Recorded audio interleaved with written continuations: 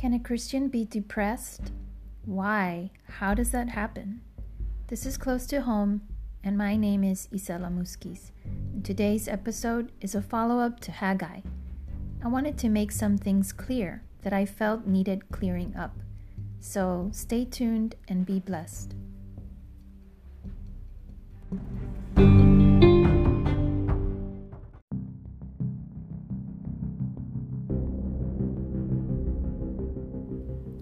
Behold, I set before you today a blessing and a curse. Deuteronomy 11:26.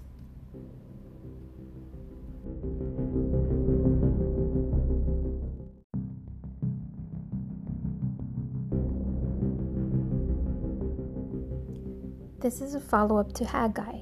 I felt that there were things that needed to be addressed so that there is no misunderstanding on the character of God. God forbid I, even if by accident, represent him in a bad light because of my distorted thinking due to depression.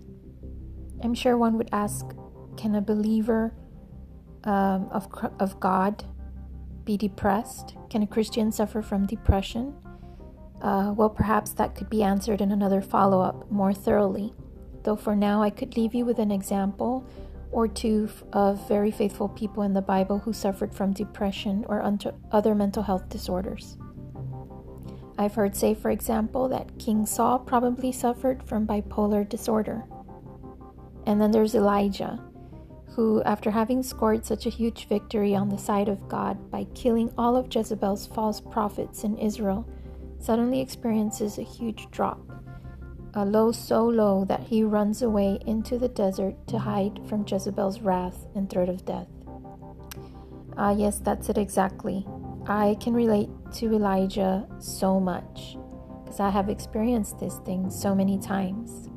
I win a huge victory for God in the battle between good and evil, truth and error, only to drop into a deep depression right after, sometimes even on the same day or the next day. No, I'm not killing false prophets or calling for God to consume my offering before an unbelieving people, but there are victories still to this day that can get the attention of the enemy, whether that is by having given a Bible study to an individual who has had their eyes open to truth and accepts Christ, or teaching a youth class, or maybe it's even by doing the right thing, like apologizing to someone. These are all victories for God. And let me explain how it works. Because God says in His Word that we are either against Him or for Him. So that means that there are only two sides and no middle ground. There's no gray area. So imagine these two sides divided by a line, like tape on the floor. Perhaps one side is black and the other white. For the obedient believer, they're on God's side. And because God is light and transparent, we'll say they're on the white side of that line. And of course, the unbeliever, the willfully disobedient, those who reject God openly, they are against God, and they're on the black side of that line. Black because it's darkness. But what about those who claim to be agnostic, or who don't believe in either God or the devil? Can they be on a white side, or are they against God? Well, by default, if you're not openly or willingly for God, then you're against Him, because remember, there is no middle ground. So as you can see, when someone who is unsure what they believe is suddenly made aware of truth and accepts it, they switch over from one side to the other side. Whether it's 1 or 100 or 1,000, we can score big or small for Jesus. And that makes Satan angry. And for me, just like for Elijah, whenever I score big, maybe taught some eye-opening truth, I feel the natural Holy Spirit high afterwards, because it's a privilege to work for Christ, to be a co-worker with Christ, the Holy Spirit, and the angels. Nothing beats that. But then something small triggers a low in me right after a big win for Christ, and I cave in and I isolate myself from others and from God, just like Elijah. So I get Elijah. So as you can see, we are either for God or against God, and a victory for Christ is winning one over to His side. But can one from his side venture into the other side? Yes. That is why the battle, as Paul says, is daily. And when we cross over to the dark side, that is where the blessings and curses come into play. And just before the nation of Israel crossed over to the promised land, and for the believer that is symbolic of heaven, God said the following to them. In Deuteronomy 11:26-28, it says, "Behold, I set before you today a blessing and a curse. The blessing if you obey the commandments of the Lord your God, which I command you today, and the curse if you do not obey the commandments of the Lord your God, but turn aside from the way which I command you today, to go after other gods which you have not known." According to Leviticus 26, the blessings included God sending rain, leading to the land yielding fruit, and that there would be peace in the land, and God would rid of it of beasts and enemies. He would also take away any disease or sickness and prolong their days. But most importantly, God would set his tabernacle with his people, and they would be his people, and he would be their God. And the curses were just about the opposite of all of this, where the land would now be desolate, as they would be taken into captivity. Seeds would be sown in vain, beasts would be sent among them, they would be defeated by their enemies, and the land would be full of disease. And of course, the sanctuary would also be desolate. Is it God actually sending these curses, though, or is it that his protection is removed, leaving one vulnerable to beasts and enemies? And does God remove his protection, or do we leave his protection? I like to answer this with an illustration. Imagine an invisible bubble of protection. That bubble of protection is God, and you can stay within the boundaries inside the bubble by keeping the law of God. But if you break that, you walk away from that bubble, you walk outside of it, and now you're exposed to the dangers outside.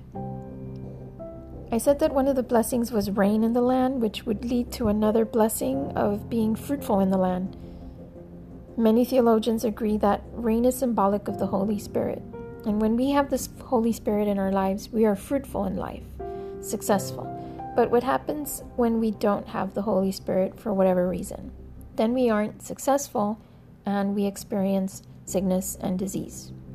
I like to think that depression is one of those diseases because many times, whether we realize it or not, depression is a spiritual thing. And so in my previous life lesson, Haggai, I was asking myself if perhaps I was bringing this depression on myself, and the answer was yes. Of course, I also believe that depression can be hormonal or a chemical imbalance, but sometimes it is purely spiritual, and it would be a good habit for us to practice in looking into what has caused it. Or did we in a way bring it on ourselves by leaving God's side and protection? I mentioned how the devil can put dark thoughts into our mind. Without God in our lives, without his protection, we can go deep into the dark side fast. But like for the children of Israel, there is hope for us too, because you see, even though God presented them with two ways, two choices, God, in knowing the end from the beginning, knowing that Israel would rebel against him, leave his side many times, in his mercy provided a forgiveness clause, if you will. And it says in Leviticus 26:40-42, "But if they confess their iniquity, are humbled, and they accept their guilt, then will I remember my covenant. I will remember the land." So in my case, I recognized my wrong and asked God for help. And those dark thoughts vanished, and I found myself once again under his bubble of love and protection. So you see, when I said that I felt that God was punishing me, and that I concluded that I was perhaps deserving of it, though twisted and distorted by the enemy, it was not entirely unfoundational. The devil will twist it to make it seem like you are too far gone and can't be forgiven, and that indeed you are being punished. But God is good and merciful, and he reminds us that there is always hope, and he's always waiting for us to come back to him. He's always ready to help us, even when we have left his bubble of protection. And I think this was worth mentioning and clarifying.